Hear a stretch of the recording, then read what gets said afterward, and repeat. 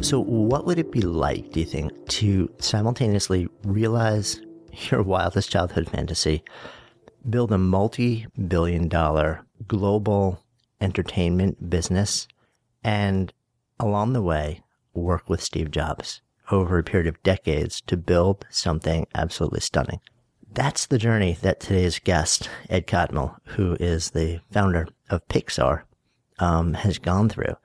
And in this really kind of fascinating, wide-ranging conversation, we talk about his childhood. We talk about how he actually abandoned his dream of animation and then went and pursued computer science and a PhD, and then came completely full circle to literally create the technology needed to build the first fully animated computer film. And his amazing experience building a company and working with Steve Jobs. And we get into a really fascinating conversation also about how he believes that the world really misreported and misunderstands Steve in his later years, and some deep insights about who he had turned into and evolved. Really, I think I love this conversation. It's really fascinating. One quick apology before we dive into it. Ed was in his office in the Bay Area, and I was in New York City, and I had the opportunity to have this conversation. So of course I jumped on it. And so while most of our conversations are filmed in person, we don't film anymore, are recorded in person, and we try and really keep the audio quality as good as possible. The audio may be slightly less than the normal broadcast quality stuff that we do because we had to record this remotely. So I just ask your forgiveness there and really just focus on the meat of the conversation. I think it was some pretty extraordinary stuff that we dove into. Mom deserves the best, and there's no better place to shop for Mother's Day than Whole Foods Market. They're your destination for unbeatable savings, from premium gifts to show-stopping flowers and irresistible desserts. Start by saving 33% with Prime on all body care and candles. Then get a 15-stem bunch of tulips for just $9.99 each with Prime. Round out Mom's menu with festive rosé, irresistible berry chantilly cake, and more special treats. Come celebrate Mother's Day at Whole Foods Market. Ready to pop the question? The jewelers at BlueNile.com have got sparkle down to a science with beautiful lab-grown diamonds worthy of your most brilliant moments. Their lab-grown diamonds are independently graded and guaranteed identical to natural diamonds, and they're ready to ship to your door. Go to BlueNile.com and use promo code LISTEN to get $50 off your purchase of $500 or more. That's code LISTEN at BlueNile.com for $50 off. BlueNile.com, code LISTEN. Good Life Project is brought to you by Understood Explains, a podcast that's like a beacon for parents navigating the special education system. Hosted by Juliana Urtubey, a special education expert, this season is all about individualized education plans, or IEPs. Juliana breaks down complex topics like how to tell if your child needs an IEP in a way that's easy to grasp. I checked out an episode of Understood Explains about the difference between IEPs and 504 plans, and I was struck by the balance of empathy and practical advice. It's not just about understanding the system, it's about empowering parents and caregivers to advocate for their children, which is just so important. So I've known a number of people who've had to literally scramble to figure out how to advocate for their kids when the system seemed to just make it so hard to get the support that they need and deserve. So if you're a parent navigating this world, or even just wondering if it's right for your family, I encourage you to give Understood Explains a listen. Search for Understood Explains in your podcast app. That's Understood Explains. It's like having a roadmap for a journey you didn't expect, making it a little less daunting. Such a fascinating book, such a fascinating story, and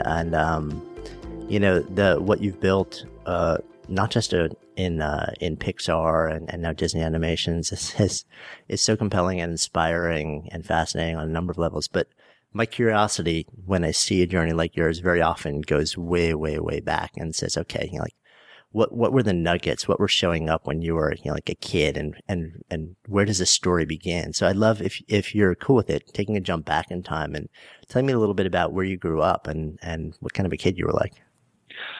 Well, I grew up in the 1950s. I was born in 1945, so the memories start in the 50s. Yeah. And at this time, this is post World War II. So all of my parents' generation had gone through the Depression and through World War II. And at this time, everything felt really safe as a kid. And the parents almost never ever talked about what had just taken place. Huh. So it was, like this idyllic environment. I grew up in Utah and Salt Lake City. And I grew up feeling safe. And there were the beginnings of the Cold War, and you heard things about that and so forth on the news. And for me, the idols of the time were Walt Disney and Albert Einstein, these two really iconic figures. Right. Yeah. And so it's like they're exciting, but at heart, I wanted to become an animator. So I was good at art. I studied art. I was good in school. I was always a good student. I would not say that I was the best. All the way through high school, there were always a couple of people that were just outstanding people. Actually, we just had our 50th high school reunion, and awesome. It was extraordinary. I mean, it was really phenomenal. But so we're talking over 50 years ago, and it was in leaving high school or in going to college when I realized that I didn't know how to become an animator, and I knew that my skills weren't at that level, and I had no idea how to get there. So as I entered college, I then switched over and went into physics. Now, which is a pretty substantial. I mean, at least from the outside looking in, I'm scratching my head saying, "Huh." Well, here's the interesting thing, because I thought about this, and initially, because I would tell people this, and people would find it incongruous. And so I would, when I'm talking about the early days, and I would mention that, there'll be kind of a titter in the audience because it is incongruous. And it's only recently I thought, why is it incongruous? Because the one thing I realize and believe is that that when you take art, the thing that you're actually learning to do is to see. And there's this amazing misconception that art is about learning to draw. And therefore, it's discounted. And when funding is tight, as it is, then art programs are usually the first thing to go because of the incredible misconception that it's about learning to draw, not learning to see. But if you turn it around and say, oh, learning to observe is an important skill to develop, both in art and in science, and in medicine, psychology, and in management, then it gives you a different perspective. But I have to say I didn't tie all that together, other than the fact that looking back at the time, I thought of both of them as exciting things to look at. And yeah, I mean, it's so interesting you bring that up also, and an odd coincidence that actually the article that's up on my website right now is titled "First Learn to See," and it's about that exact same thing. I was a kid who was I was an artist. I would steal away in a corner of my basement with a little swing arm light and a table made out of like an old door on some boxes and paint. And I would paint album covers on jean jackets. And one of the things I learned early on, was that exactly what you said, the mythology about not being able to draw. Anyone can draw, like the real gift, the real magic happens when you actually learn to see what's in front of you rather than that representative that you've learned to, to substitute in as what you're really seeing. Yeah, it's so fascinating. It's a hard concept, but for me, it's a really fundamental one. Is the recognition that that our brain models the world, and we think it's the reality. And if you can step back, and that's what observation is, to say, well, the world is actually telling you something, and I'm kind of distorting it on the way in. But if I learn not to distort it, or if I recognize that I'm distorting it, I can be open to listen to other people's viewpoints because they're seeing things that are different than I see. And the thing that's different isn't competing with what I'm doing. It can be additive to it. Yeah. No, so I'm curious, what do you think is the reason behind, so at some point, I think, when we're little kids, and somebody says, draw a cat, you're just going to look at a cat and draw as much as, that cat as you can see. And then at some point along the road, something changes where we start to draw the stick figure of a cat that we were taught to draw instead of the cat in front of us. And it happens pretty universally to so many people. I'm curious whether you've ever sort of, explored what is that about? Why do we actually do that? Is it just an innate need for pattern recognition? Is it efficiency of cognition, or what's your take? Well, I think there are a couple of different things going on. One is the particular phenomenon is that when really young kids are drawing and they're uninhibited, then their drawings tend to be abstract, but they also tend to be free and flowing and delightful to look at. And I believe what happens for a lot of children is that they self-judge. They say, "Oh, this doesn't look realistic," and so they shut down. And they'll shut down, and I don't believe it's because the parents and the teachers in general want them to. They just observe that almost universally this happens. They all say, "Well, I can't draw," because they view what they put down on the paper as supposed to represent the reality that's in front of them, and then they can see this difference. So it turns into, "I can't do that," and so it's robbing them of a path of development, which is why I like there to be art programs, because it's saying, "No, that's okay. Put other stuff down there, and then after a while you develop the ability to recognize what you're seeing, and you develop that skill, and then connecting it with the recognizer function, with the creative function." And what's so interesting to me... go ahead. I could rattle on forever about this.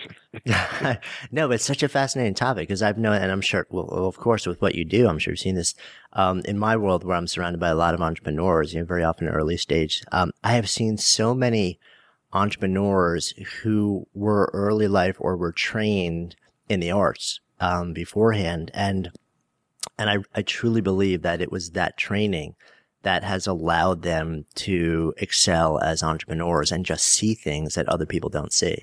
Yes, and I would add to that I think that managing an entrepreneurial, obviously being an entrepreneur is a creative act, but I think that managing should be a creative act wherever we are.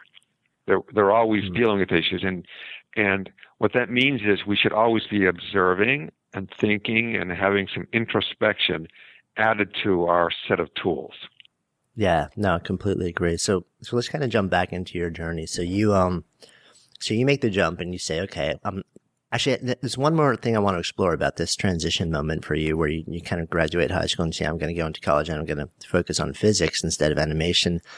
Was part of that decision, I'm curious about you looking at the animation space and saying, well, I don't see what the path is to succeed there, but also, does anybody really succeed there? Like, can you actually, do people really do this? Can you make a living, or is it just this rare few people that, nobody knows about?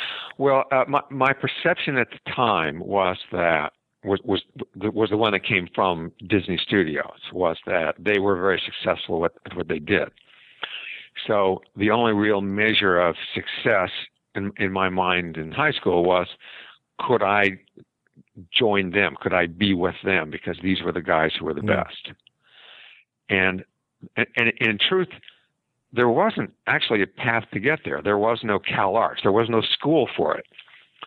That they had an original group of people and they trained them up, and then they weren't growing. Ah, that's interesting. And I had another belief coming out of high school and out of my environment, really, and that was that I felt like I wanted to be the best in the world at something. And I wanted to be on the frontier. So I looked out at physics and said, well, I can see with the frontier, it's a long ways to get there, but that's where I want to go. And so by going to physics, I was then putting myself on the path where I could get out to the frontier or the edge of knowledge. Yeah, it's so interesting. It's funny, as you're saying this also, I'm reflect, you're like, I'm taking myself back to high school. It just jumped into my mind that I actually, while I was painting and doing all of this other stuff, I also was getting top grades in physics, which is a little bit weird to me now that we're sort of like having this conversation. There's this really interesting bridge there, I think, in the way that you're laying it out, saying for you, it was about more than studying physics. It was about, being on the frontier and being world class. There's a bigger aspiration. As a kid, were you somebody who was always driven to be the best at something, or was this something where you kind of hit college and said, okay, it's time to actually get serious, and these are the things that I aspire to? Well, I do remember in high school thinking that having that thought was that I want to be the best in the world at something. And it wasn't, I don't think I took this in the wrong spirit, and then I know that, well, it may not last forever. It's just like you want to get there and experience that. And it helped form me in the sense that I believe to this day that people should experience something where they excel, but they should also have breadth. And they're kind of counter ideas, because one could say, well, I want a breadth and I want to know a lot of things. So you have a thin education. But I think if you take one of the topics and you go deep into it, you have an experience that's unlike the breadth. But if all you're trying to do is to be deep into one particular topic, you become narrow. It's just what it says. It sounds like, right? And I appreciated the fact that I went to college. It was the University of Utah, where I had a liberal arts education. I took the required classes of a variety, and I enjoyed them. I completely enjoyed all these classes that I was in. And then I could take some areas in math and physics and try to dive in really deeply and master it. And I loved that feeling. I think, well, that's really should be the goal of a good education, is there is that roundedness there, but an experiential thing that comes with mastering something. And that's something is going to be different for each person. Yeah. No, this is such an interesting exploration for, I think for so many people. When Gladwell came out with The Tipping Point, it was Outliers a number of years back, and he kind of popularized the research that was going around the world of greatness and becoming world class, and, the 10,000 hour rule. And it came into the popular lexicon, and people were saying, well, it takes 10,000 hours of deliberate practice to become that good at something. The question really became, well, how do you amass those 10,000 hours? And is it to the exclusion of participating in all other types of knowledge or all the other parts of life? And, I think what you're saying is so interesting, because I think you see people, like your approach, where you kind of say, I'm going to dive into this and I'm going to go narrow and deep in this one thing, but leave enough space in my life to still have some breadth and some enjoyment outside of that. Richard Feynman's kind of a fascinating example from the world of physics. It's this Nobel physicist, but at the same time, he's a painter and he's a writer and a lecturer, and then you take people who are, just the best, the best soccer player in the world, or the best violinist in the world, and very often you see people where they jettison absolutely everything in their lives except that thing. And I often wonder, what is the cost of becoming world-class great, and does it have to be a cost? Well, it's an important question, because there are certain areas, and sports is probably one of them, where in order to achieve greatness, it takes great dedication, and only a few make it. So if you jettisoned everything for that, but you aren't at the level to make it a professional level, then you have actually used up your 10,000 hours on something where you didn't actually get to the point where you reached it there. So that's why I look at it and say, okay, you should experience like being really good at something, but the breadth allows you to say, okay, now that I've experienced it, I might want to use my attention on an area which is better matched for what I can do. So it's not driven so much by a dream which is set by you when you're young, but it's to say, as I grow and I learn new things, I may switch course, because the thing that I was trying to be good at actually isn't the place where I should be putting my attention. And the reason I say that is because that's what I did. Yeah, right, exactly. So let's jump back into that journey then. So you went and pursued physics, and then I guess at some point evolved into technology. So tell me a little bit about that journey. Well, as I was finishing up my bachelor's degree in physics, I was taking a lot of computer science, and computer science was really new at this time. So when I'm starting, we were using punch cards.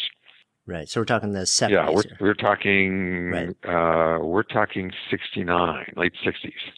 Right. So we got like mainframes with racks and and so when you go in there and you submit your deck, and there's these big loud machines that read through a line at a time. And God forbid, like you dropped your little like thing of punch cards. Yeah, that's right. You learn to use elastic bands very well. Right. Yeah. Exactly. So what I realized was right at the end, like, holy cow, this is a brand new field. And unlike physics, the frontier is right there. It was like being at an Easter egg hunt where you're at the front of the line. So I took a lot of computer science courses in the last year, and I had taken so many classes. I really loved college. But by the end of the 4 years, I had accumulated 5 years' worth of classes. So I graduated with 2 separate degrees, one in computer science and one in physics. And then when I went to graduate school, I was going to go into computer languages, which at that time it was Fortran, basically, and COBOL, and a new thing called ALGOL. So I wanted to develop languages. And when I entered graduate school, there was this class in computer graphics that I took. It's taught by Ivan Sutherland, one of the grandfathers of computer graphics. And as soon as I took that course, it was like ka-ching, ka-ching. So here's the art and the technology and the science all aligning up together in a brand new field. And this was the frontier. So cool. Cool fact, a crocodile can't stick out its tongue. Also, you can get health insurance for a month or just under a year in some states. United Healthcare short-term insurance plans, underwritten by Golden Rule Insurance Company, offer flexible, budget-friendly coverage for you. Learn more at uh1.com. Mom deserves the best, and there's no better place to shop for Mother's Day than Whole Foods Market. They're your destination for unbeatable savings, from premium gifts to show-stopping flowers and irresistible desserts. Start by saving 33% with Prime on all body care and candles. Then get a 15-stem bunch of tulips for just $9.99 each with Prime. Round out Mom's menu with festive rosé, irresistible berry chantilly cake, and more special treats. Come celebrate Mother's Day at Whole Foods Market. Good Life Project is sponsored by NetSuite. So I remember when our businesses were just starting to really scale. It was amazing and also added complexity and stress. And the things that I used to do in hours were taking days, too many spreadsheets, too many systems, no single source of truth. If that sounds familiar, you should know these numbers. 37,000, 25, and 1. 37,000 businesses have upgraded to NetSuite by Oracle. 25. NetSuite turns 25 this year. That's 25 years of helping businesses do more with less, close their books in days, not weeks, and drive down costs. And 1, because your business is one of a kind. So you get a customized solution for all of your key performance indicators in one efficient system with one source of truth, manage risk, get reliable forecasts, and improve margins. Everything you need to grow all in one place. And right now, download NetSuite's popular KPI checklist designed to give you consistently excellent performance absolutely free at netsuite.com/goodlife. That's netsuite.com/goodlife to get your own KPI checklist. netsuite.com/goodlife.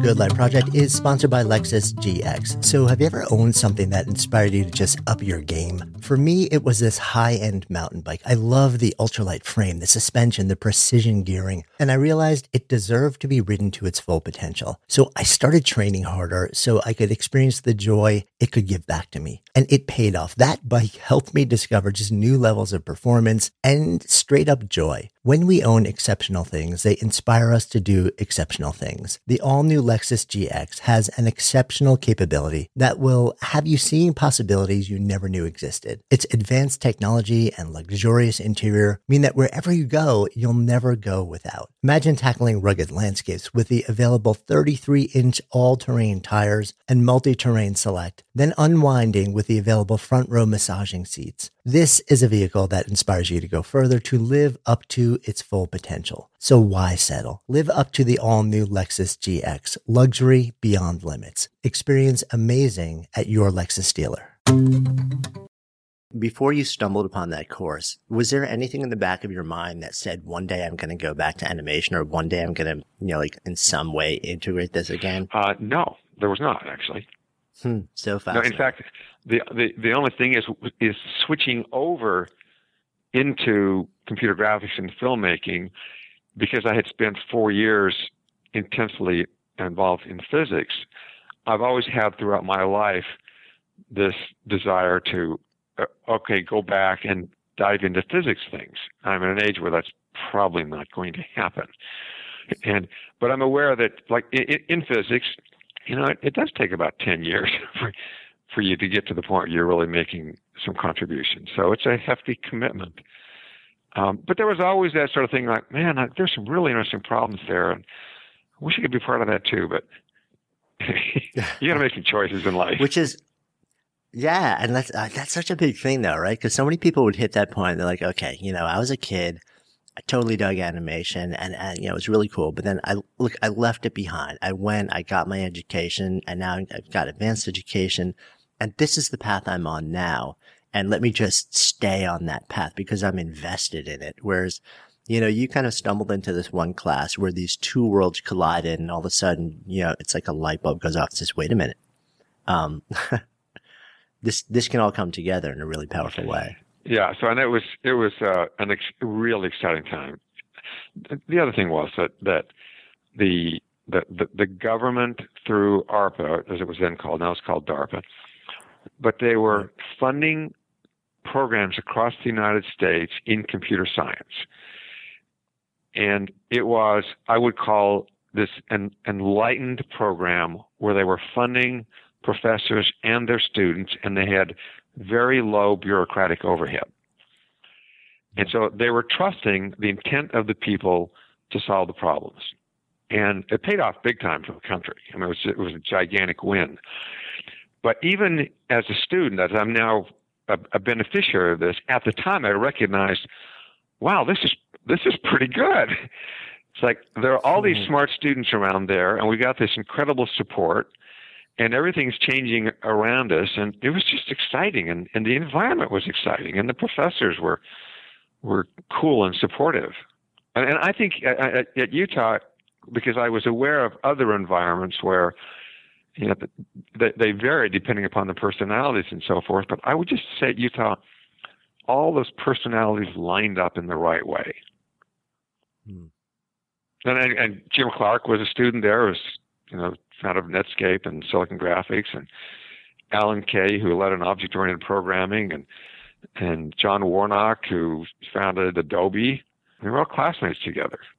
Yeah, I mean, what an amazing time to be sort of swirling in this mix. So you end up in this one class that brings all the worlds together, and tell me how that changes. Where do you go from there? How does that make a pretty major change in path for you? Well, the first thing I did was I made a little animation. So there were other people in the class, but most of them just used whatever crew tools they had to make some pictures. Only a couple of us actually ignored the software they provided and wrote our own. And we were the ones that stayed in the field. And so the next quarter, I went and did this animation of my hand. And this was published in 1972, I think. And it was only pointed out to me later that the difference in time between that animation of my left hand and Toy Story was exactly the same number of years between Gertie the dinosaur and Snow White. And at first I thought, well, that's what an amazing coincidence. But then I realized, it isn't actually that big of a coincidence, because once you come up with a new thought, a new way of doing it, building the infrastructure and the technological base and the skill set underneath it just takes a certain period of time. And that was about what it took at that time to make the progress. But when I first did that hand, it was like, okay, even though this is made out of polygons and it's all black and white and it's crude as can be, it is the starting point, and the end game for this is to get to the point where we can make a feature film. And so I just took on the goal. So, okay, what are the big problems that need to be solved in order to make a feature film? Huh. So that becomes sort of like your beacon, your guiding light is, okay, let me invest my energy in the things that will fill in the gaps in ideas and technology and animation that will someday allow me to make a feature film that's animated. How important do you think it was for you to have that? Well, I at the time I called it a goal, but in retrospect, I look back and realized that it was a framework. And I do draw a distinction there because the goals continually change as you learn new things, and what you thought was important is going to change over time. But trying to both make a film, but at the other time trying to make pictures that look realistic, provided a framework in which to solve problems. So I started off figuring out, okay, how do you really make curved surfaces, and how do you put textures on them? And so this was what my dissertation was about. And then when I graduated from Utah, I went wanting to bring the same kind of mindset that was in that environment to the other places. But I went off to New York Tech, where here was somebody who was willing to continue supporting, trying to develop the technology for filmmaking at a time when nobody else would. This is New York Tech, and the studios had completely zero interest in this. It had no relevance to them. But here I found a place that for 5 years was willing to support it. And at that time, I had some theories, but basically I wanted to develop the technology, and I had contradictory feelings. One of them was I liked being in charge of the lab, but the other is I didn't want to manage. So I had these theories about how to manage a group that let me be in charge and not do any managing. And we hired some amazing people there at the lab, but we also decided to participate in the wider community of SIGGRAPH. And the interesting thing to me was there were other people out there who had similar goals about making a movie. I certainly wasn't the only one. But the thing I believed early on was that we were so far away that the best thing to do was to basically engage completely with other people in solving the problems. Whereas the other people trying to do it were trying to get ahead, so they were secretive. And I quickly learned and understood the fact that I would make, or we would make, much better progress by engaging with the broader community. And in fact, that is what happened. It's what paid off. Is the best people came because we were the most open community. So over the years, we found, wow, we've got this phenomenal group here. And then 5 years in New York Tech, George Lucas hired me to bring high technology into the film industry. So now here we're with a successful filmmaker, but we still have the philosophy of let's engage with the broader community. And you might think that with a successful studio, you'd say, wait a minute, I'm funding all this. I want to benefit from it, so let's keep it secret. But George wasn't like that at all. He had no problem at all with us publishing the stuff that we were developing. And as we were publishing it, we kept getting stronger and stronger people. And it was just a remarkable time. Yeah, and it's so interesting because I think we're seeing a lot more of that happen today, where a lot more people are becoming much more open with sharing intellectual property and technology, but there is still a whole lot of complete secrecy, complete siloed, and it is on the surface counterintuitive to say, well, if I give this away, that will give me the edge. But in fact, it sets in motion a set of dynamics and responses, that attract the best people to you and allow you to accelerate things faster. Which I guess for some people is intuitive and for others is pretty counterintuitive. But it's amazing to see how when you went to Lucas that ethic was preserved, because you would figure the exact opposite would happen. This is proprietary. We need to have the edge so we can do what nobody else can do. So there are a couple of interesting follow-ons to this train of thought. One of them is, of course, Steve then bought us out. Now, Steve is known for being very secretive, right? And Pixar, coming out of Lucasfilm, had always been open to publish. And what people didn't realize is Steve never cared that we published. So, and that people find that surprising. Yeah, and just for context, also for anyone listening, the Steve we're talking about is Steve Jobs from formerly. So, in all the time we were publishing papers and we were engaging in the community and so forth, I never had pushback on Steve in publishing. And so, while he had his own view about how he wanted to run things there, when it came to Pixar, as far as he was concerned, it was, it's a different culture. You guys do it your way. That's so interesting because Apple's is so known for being, you couldn't be more opposite. Well, it was, for me, it was an interesting thing because there was, I view the view of Steve the last few years of his life is the general public view is completely wrong, that they didn't get him, and there's a reason for it. But I saw a different side to Steve that other people saw. Yeah, let's talk about that a little bit, actually, because you address the end of your book, Creativity Inc., to almost like wanting to set the record straight to a certain extent. So, tell me a little bit about your Steve Jobs and also why you felt it was important to share your lens on it. Well, the first part of it is that there is the notion of the hero's journey, right? So the hero is cast out in disgrace and goes out on a journey and then learns something and comes back and as a different person. Okay, so this was Steve's story. So the early stories of Steve are well known, and a lot of them, the stories probably are correct, and his way of interacting with people weren't all that good to begin with. And I saw that when we were first with him.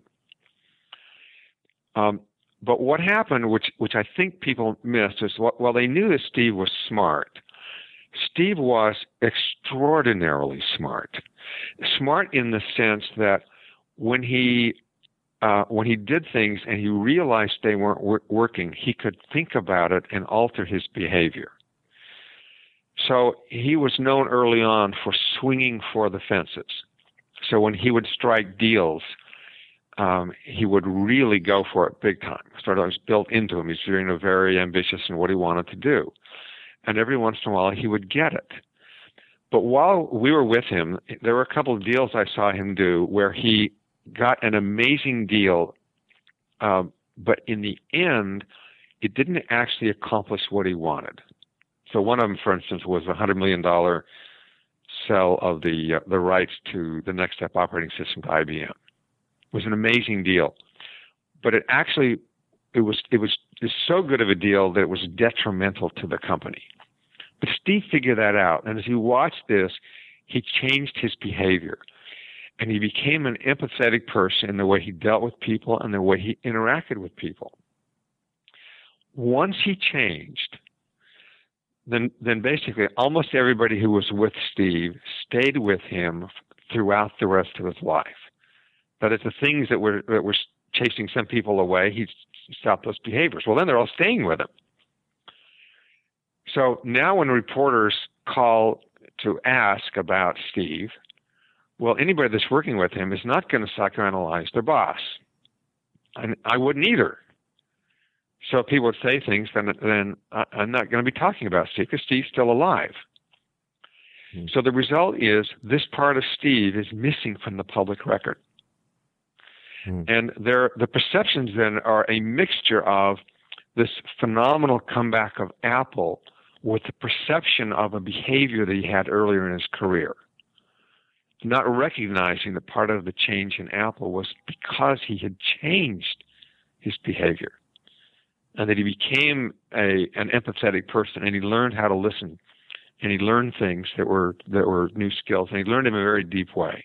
Yeah, I mean, it is interesting, and I'm thinking even Isaacson's book on him was researched while Steve was still alive. So, it would be interesting to have actually started the research for that book and garnered the information after he had passed. And I wonder if he would have gotten a lot more people or speaking to him or different people saying different things. But, it was just really fascinating for me to see your lens on how he evolved and your relationship with him. But it was also interesting for me to see how in a body of work that you were putting out, you felt that the story was being told, that there was such a big gap that you felt compelled, like it was important for you to actually say, this is an incomplete story. Let me fill in a piece of the puzzle from my 20 some odd years of experience of seeing his evolution, so that you get more of an accurate view. Yeah, and I mean, to be fair to Isaacson, I think this material was hidden from him and hidden by me in addition to the others. And while it's an example, it's for me, it's one of the themes that I believe and I see all the time, is that a lot of information is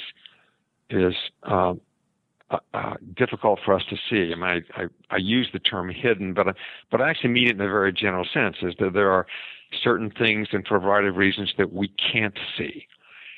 And either because of our position or our own way of distorting the reality or our limits of our ability to see, or the limits of the way information's come to us, as well as things that, given the complexities of a life, we can have influences that there is no way in the world that we can see or understand.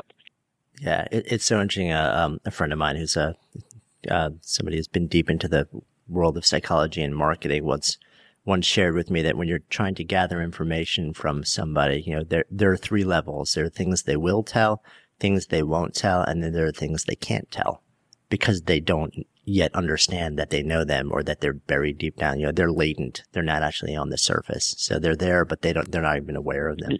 Yes. And I believe deeply in that. And I also believe that if you spend some time trying to suss out the deeper things, then you're opening yourself up. And there will always be things that you can't see. But there are things on the margin where if you pay some attention, then you can dive beneath the surface level conclusions. And most companies and in most places, the conclusion about whether something was worthwhile doing or whether or not it was a mistake is actually a very shallow analysis. So if you are successful as a company, then what you were doing was right. And if you failed, what you were doing was wrong. And you see that over and over again. And it doesn't represent what happened at all. Is that when you were successful, you probably had a mixture of things that were wrong and that were right. And that the fact that you were successful allows you to ignore the things that were wrong. And most people actually prefer to do that because they're kind of painful. So the better position to take is, well, every once in a while, we as individuals or we as companies should spend some amount of time being introspective. Most of our time, most of our lives, we're looking outwards. We deal with customers or we deal with the various problems, so it's outward facing. But being introspective is not the same thing as like looking outwards, only you're directing it inwards. It's actually a different kind of experience. And you can't do too much of it, but you need to do some introspection, and then you need to do some integration between the observations you make as you try to look for these subtle, more difficult things, and then you integrate that with your outward-facing way of dealing with the world, which is where you spend most of your time. Yeah. Good Life Project is sponsored by Lexus GX. So have you ever owned something that inspired you to just up your game? For me, it was this high-end mountain bike. I love the ultralight frame, the suspension, the precision gearing, and I realized it deserved to be ridden to its full potential. So I started training harder so I could experience the joy it could give back to me. And it paid off. That bike helped me discover just new levels of performance and straight up joy. When we own exceptional things, they inspire us to do exceptional things. The all-new Lexus GX has an exceptional capability that will have you seeing possibilities you never knew existed. Its advanced technology and luxurious interior mean that wherever you go, you'll never go without. Imagine tackling rugged landscapes with the available 33-inch all-terrain tires and multi-terrain select, then unwinding with the available front-row massaging seats. This is a vehicle that inspires you to go further, to live up to its full potential. So why settle? Live up to the all-new Lexus GX. Luxury beyond limits. Experience amazing at your Lexus dealer. Mom deserves the best, and there's no better place to shop for Mother's Day than Whole Foods Market. They're your destination for unbeatable savings, from premium gifts to show-stopping flowers and irresistible desserts. Start by saving 33% with Prime on all body care and candles. Then get a 15-stem bunch of tulips for just $9.99 each with Prime. Round out Mom's menu with festive rosé, irresistible berry chantilly cake, and more special treats. Come celebrate Mother's Day at Whole Foods Market. Hi, I'm Daniel, founder of Pretty Litter. Cats and cat owners deserve better than any old-fashioned litter. That's why I teamed up with scientists and veterinarians to create Pretty Litter. Its innovative crystal formula has superior odor control and weighs up to 80% less than clay litter. Pretty Litter even monitors health by changing colors to help detect early signs of potential illness. It's the world's smartest kitty litter. Go to prettylitter.com and use code ACAST for 20% off your first order and a free cat toy. Terms and conditions apply. See site for details. Mom deserves the best, and there's no better place to shop for Mother's Day than Whole Foods Market. They're your destination for unbeatable savings, from premium gifts to show-stopping flowers and irresistible desserts. Start by saving 33% with Prime on all body care and candles. Then get a 15-stem bunch of tulips for just $9.99 each with Prime. Round out Mom's menu with festive rosé, irresistible berry chantilly cake, and more special treats. Come celebrate Mother's Day at Whole Foods Market. Which is really interesting too, and it ties into some of your ideas on building a company culture. Within Pixar, you've got you build this legendary, not just company that puts out that begins to not raise the bar, but literally create the bar. I mean, you come out with the first animated feature-length movie and a string of astonishing wins after that. And from the outside looking in, it would be easy for somebody who didn't really go deeper into your journey and Pixar's journey to look at that and say, well, just a series of nonstop wins. Whereas the real story is a willingness to do what you just said, to be introspective, but and go in and see what are our wins and what are our failures. And I think one of the big stumbling points for so many people to actually own that's an important part of a personal process as an entrepreneur, a corporate culture building process from a larger company, is that it requires vulnerability and it requires a willingness to sit with uncertainty. And we are wired not to like those two feelings. Yes, that's right. We're wired, and we have got contradictory feelings inside of us. And one of them is just the notion of failure and mistakes, where we have two big meanings for them. There's the intellectual one, which is to say that it's failures and mistakes that are part of our background, and we've learned a lot from them.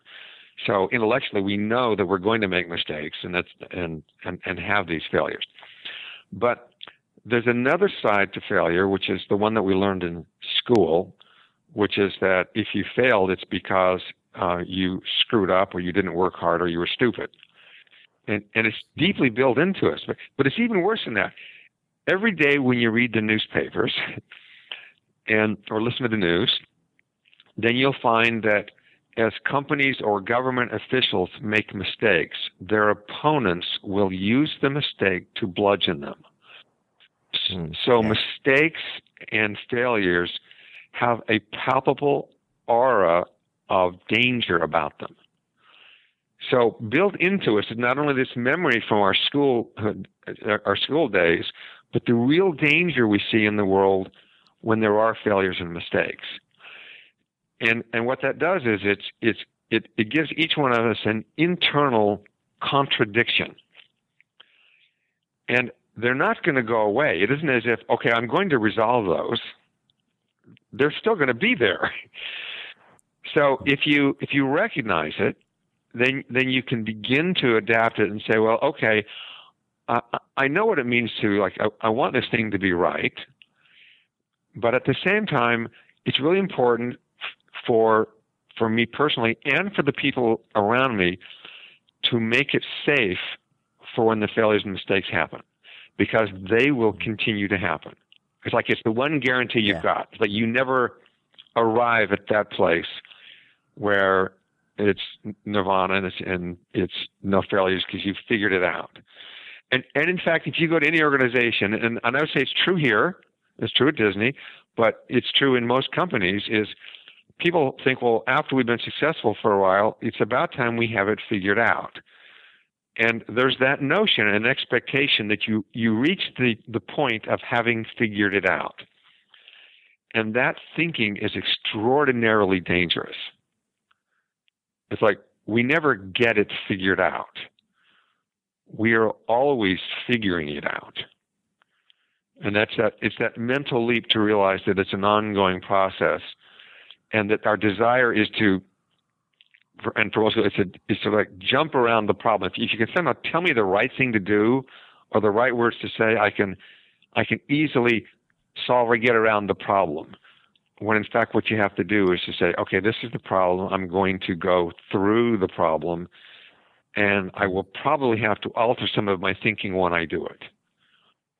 And that never stops. Yeah, and I think that's the big awakening for anybody who wants to make something different or better, something that didn't exist before, whether you're animating a feature-length film or a short, or building a company or writing a book, whatever it may be, is that this notion of there is no there, that, the process begins anew, and there's no ending point to the learning, but there's also no ending point to putting yourself back into that place of ambiguity and uncertainty and the risk of failure and exposure and judgment and loss.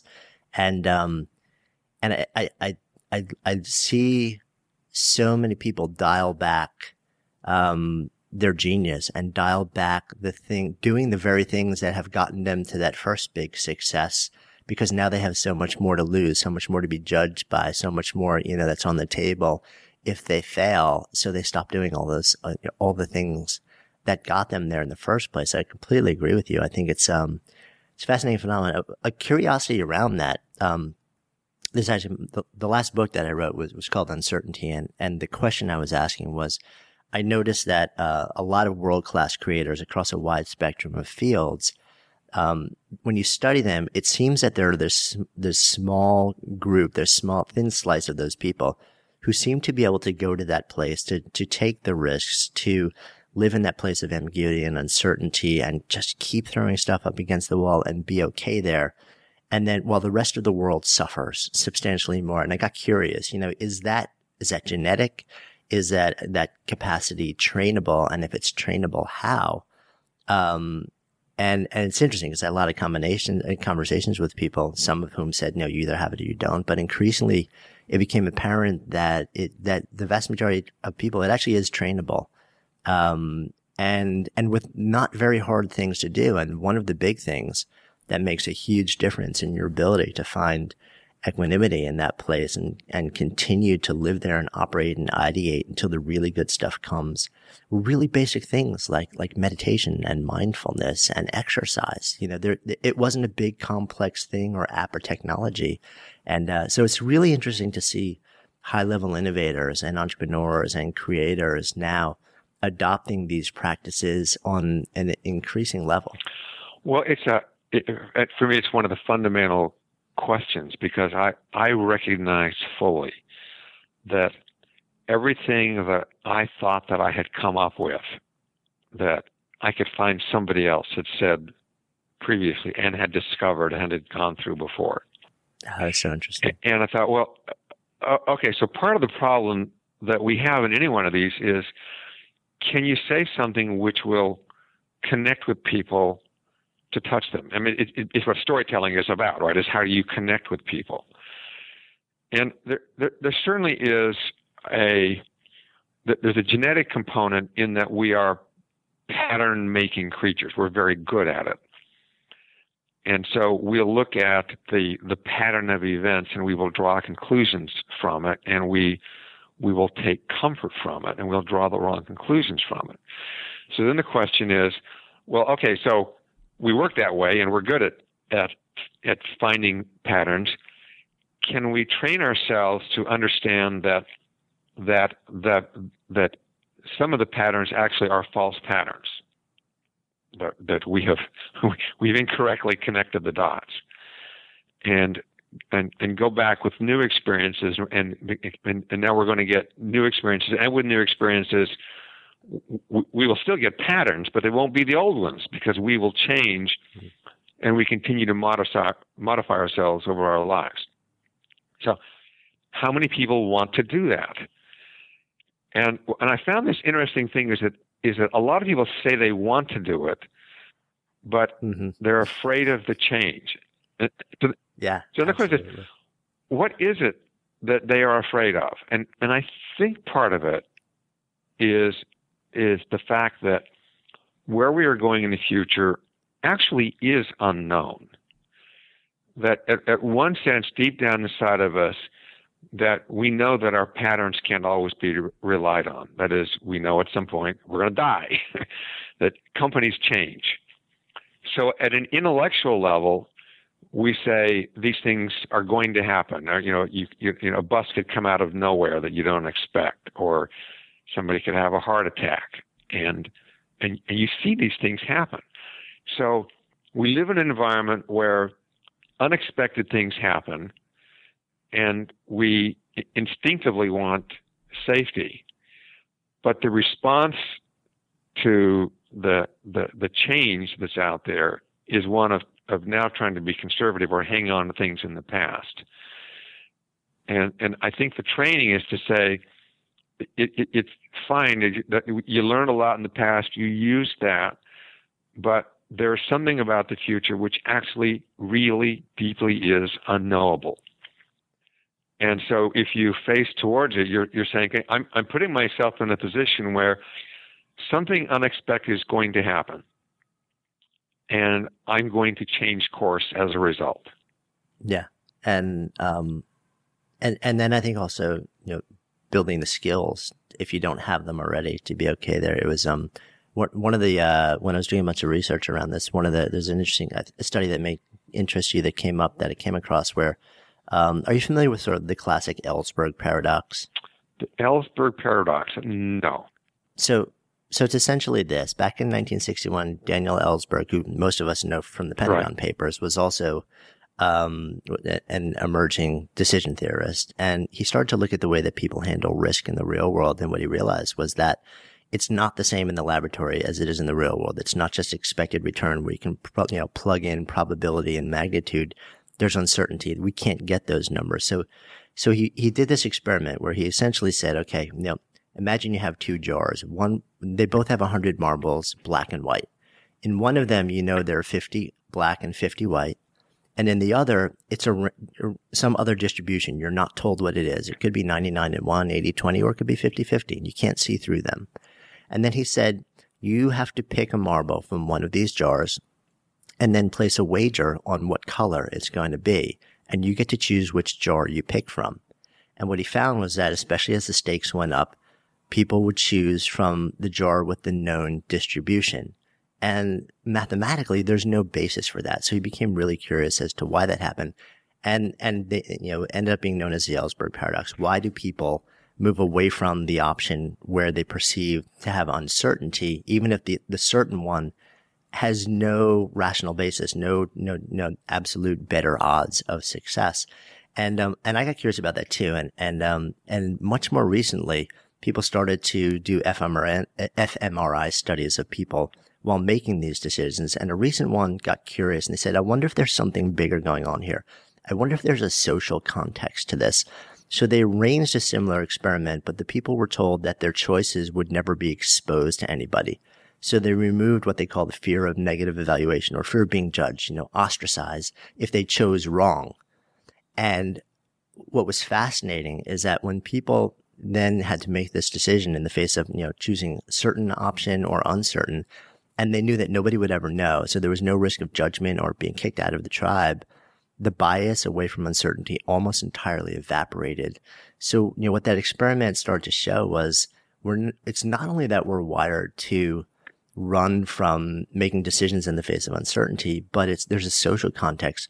We're wired to not want to make those decisions, be wrong, and then be judged and potentially outcast. So it's kind of fascinating how that works. So now if you follow that, so the implication, I believe, in a managing sense, and I don't think it's just a creative environment, I think it's an environment, is that in most of our social environments, our decisions are not secret, which means that people will make a subconscious mental calculation about the cost or the risk of having made the wrong decision.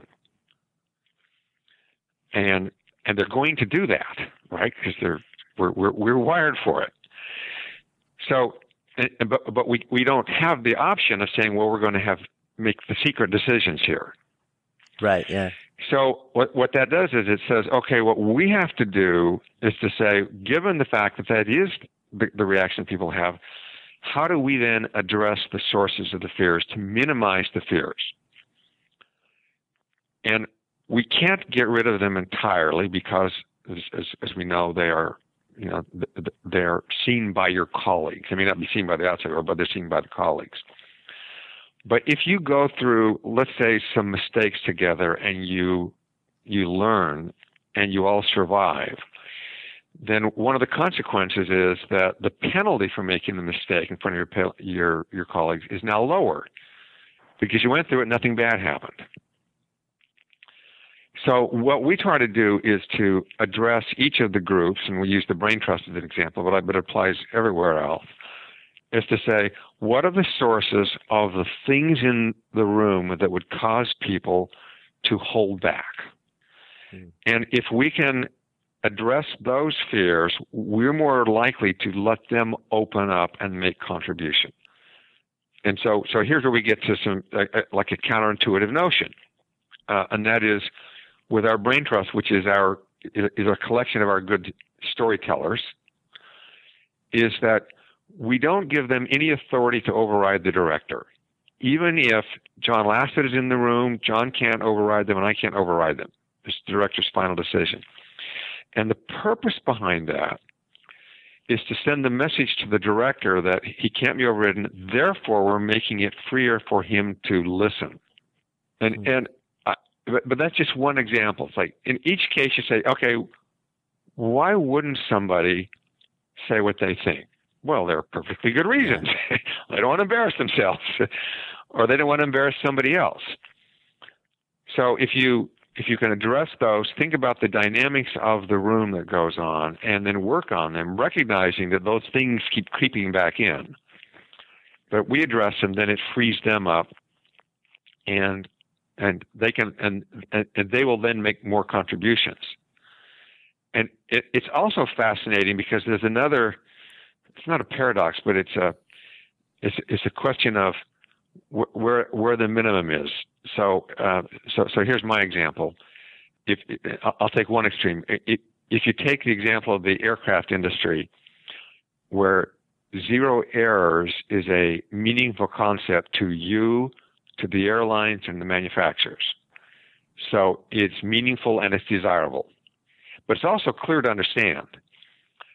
And so a lot of people apply this easy-to-understand concept to a lot of things in life.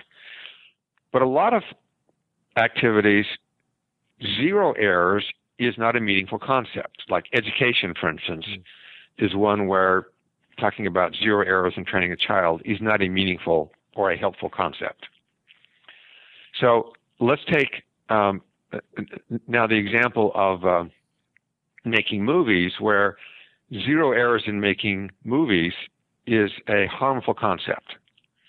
That is, the notion that you deliver a perfect film without any errors. The telling that to people, the makers of the film, would actually screw the things up. So zero is a harmful concept.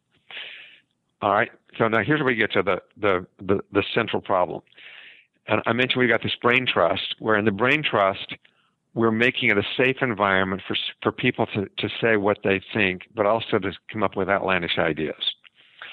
Now, what that means is they must be able to say something stupid or that's really crazy, and it's okay. Now, everybody gets that, right? So you need to be able to say something really crazy. All right. What happens if somebody says 40 crazy things? Then the people around them would say, well, that person obviously isn't contributing. They're just distracting from the room because they keep saying crazy things and it's not helping anything. Actually, they're screwing things up. So 40 is bad and 0 is bad. So where between 0 and 40 should you be? Right. It's like, what's the sweet spot? And the thing is, I don't know. Right. And that's what it means to operate in the environment where creative things are happening. Is you're in this place in the middle, and it's not well defined. Yeah. And you need to be comfortable actually being in this particular place. And it's one of the reasons why I like to draw the distinction between stability and balance, because people conflate the two together. And one of the reasons is if you think of balance and you talk about it, it sort of implies sort of a calm in the middle. I've got forces going in different directions, but I found this sweet spot in the middle. But in fact, the balancing act in all of our environments in our lives is highly dynamic. And balance is an activity in which things are changing all the time, and that's what balance means. So it's the opposite of stable. Stable is like, nothing's changing. You're either asleep or dead.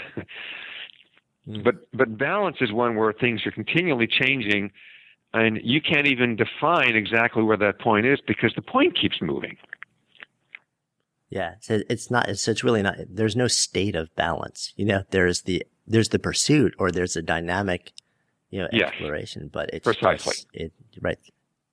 Yeah, it's so interesting. It must be so fascinating from your standpoint and from the director's standpoint, managing those teams and trying to figure out where is that moment between 0 crazy ideas and 40 crazy ideas where it's like, okay, now we're at the top of the bell curve. And it's got to be different with every team and every group and every project. But I guess that's part of it. Right. And the truth is people do look for the patterns to say, okay, what is the sweet spot? Yeah, I'm sure. And we can't find the pattern. Right. They're all different. In fact, if we found the pattern, we'd stop being creative.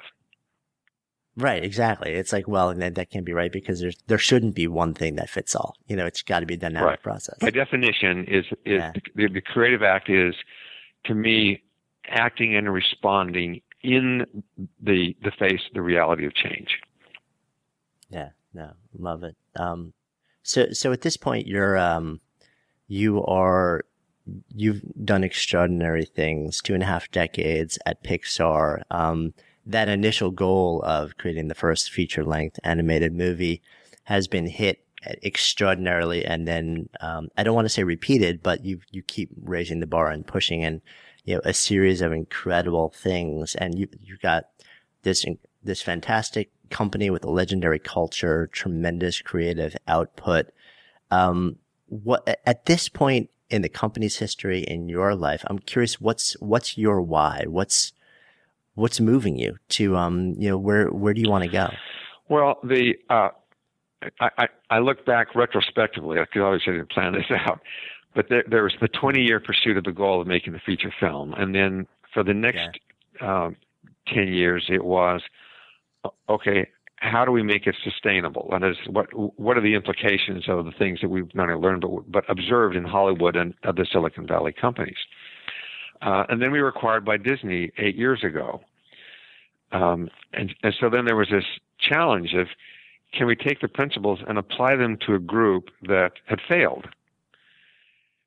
And in doing so, we did a lot of things that were counterintuitive, which turned out to have worked out for us, and has turned Disney completely around.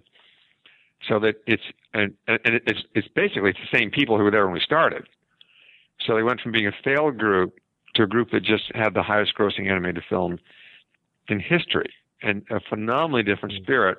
But it was now applying the principles of trying to remove the fear from this group or the obstacles.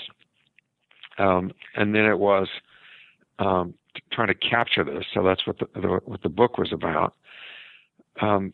And so, but things keep changing at Pixar and at Disney. So there are the challenges here, and as people change or they mature, then the question is, okay, well, we've made it sustainable over this period of time. How do we set it up so new people come in, or the people who were here who were younger come in, who well, they may have witnessed from the side, they didn't actually experience the decision-making process to get us here. How do we get it so that they own the solutions going forward, and these are solutions that I don't know about, and they have to figure them out?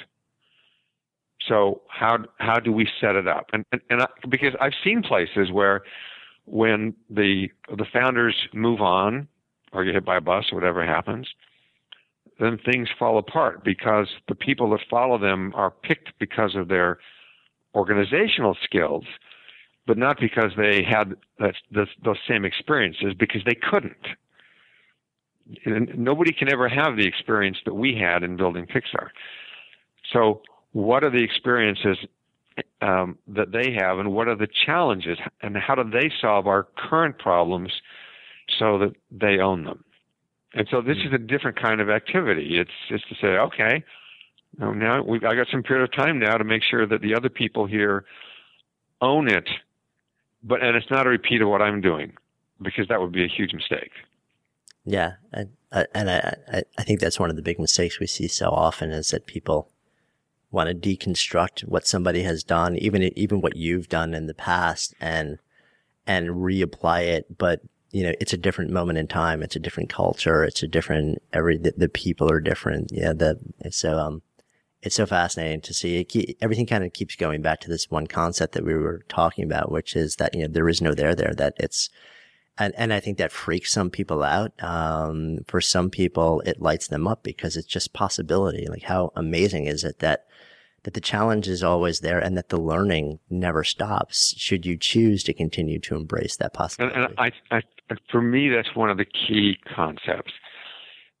And it is a hard one. Some people look at the future as something that they are building, and some get that. There are some who create, but they need their metaphors to grab onto.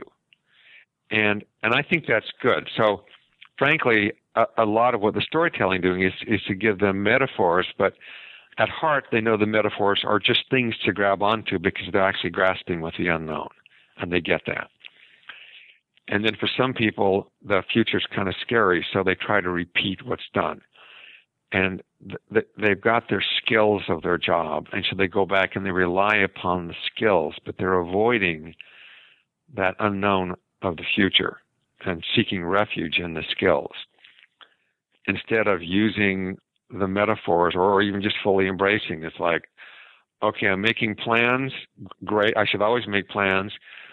They're going to get derailed almost immediately. I'm going to adapt and repeat. That just keeps happening. Right. Yeah, it was really fascinating. I had the opportunity to sit down last year with Milton Glaser, the acclaimed designer. And I believe now he's 86 years old, still incredibly prolific, runs sort of the powerful design studio in New York. And we had this conversation where he was sharing that, once you become known and highly successful for having, okay, it's this style, and then all these people want to come and hire you and pay you good money to do the Glazer thing, but he wanted to keep learning. He doesn't believe in styles. He's like, look, I don't want to have a style. I want to be able to keep evolving what I do. But there's this really interesting dance between people who'd want to hire him, having some expectation of what the look and feel it will be of what he'll create for them. But at the same time, him wanting to have the freedom to actually be able to dance. Yes, that's right. And, that's beautiful. And it's this really interesting tension. And that is the tension. And you're right. That's like that expresses it very well.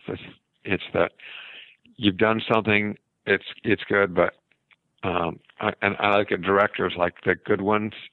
Okay, I can't do the same thing again. I have to do something different. Yeah, but which is also interesting in the context of making a movie, right? Because fundamentally, everything still comes down to the hero's journey. Yeah, you still got the framework, the major archetype. So how can you continue to grow and change and innovate and differentiate around that? And I think part of it is that at heart, we communicate to each other through stories, and that what differentiates a good movie from a poor movie is whether or not you found some way to connect with somebody emotionally. And it's that emotional connection which causes changes in people's lives, and that's what you want.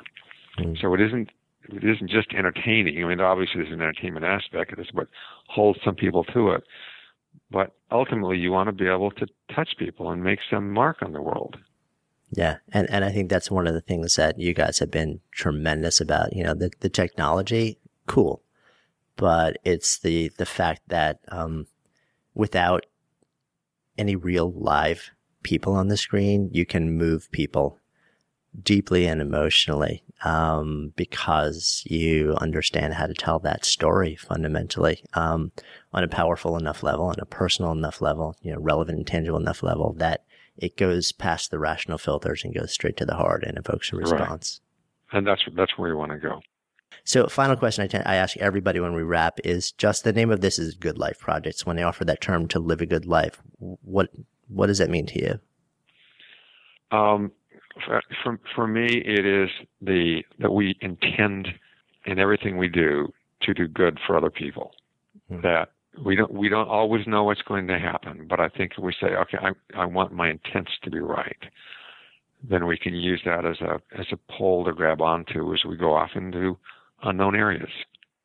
Beautiful. Thank you so much, Ed. I really appreciate a great conversation, your wisdom, and your time. Well, thank you, Jonathan. I really enjoyed talking with you. Great. I'll talk to you soon. Take care. Thanks. Bye-bye. Bye-bye.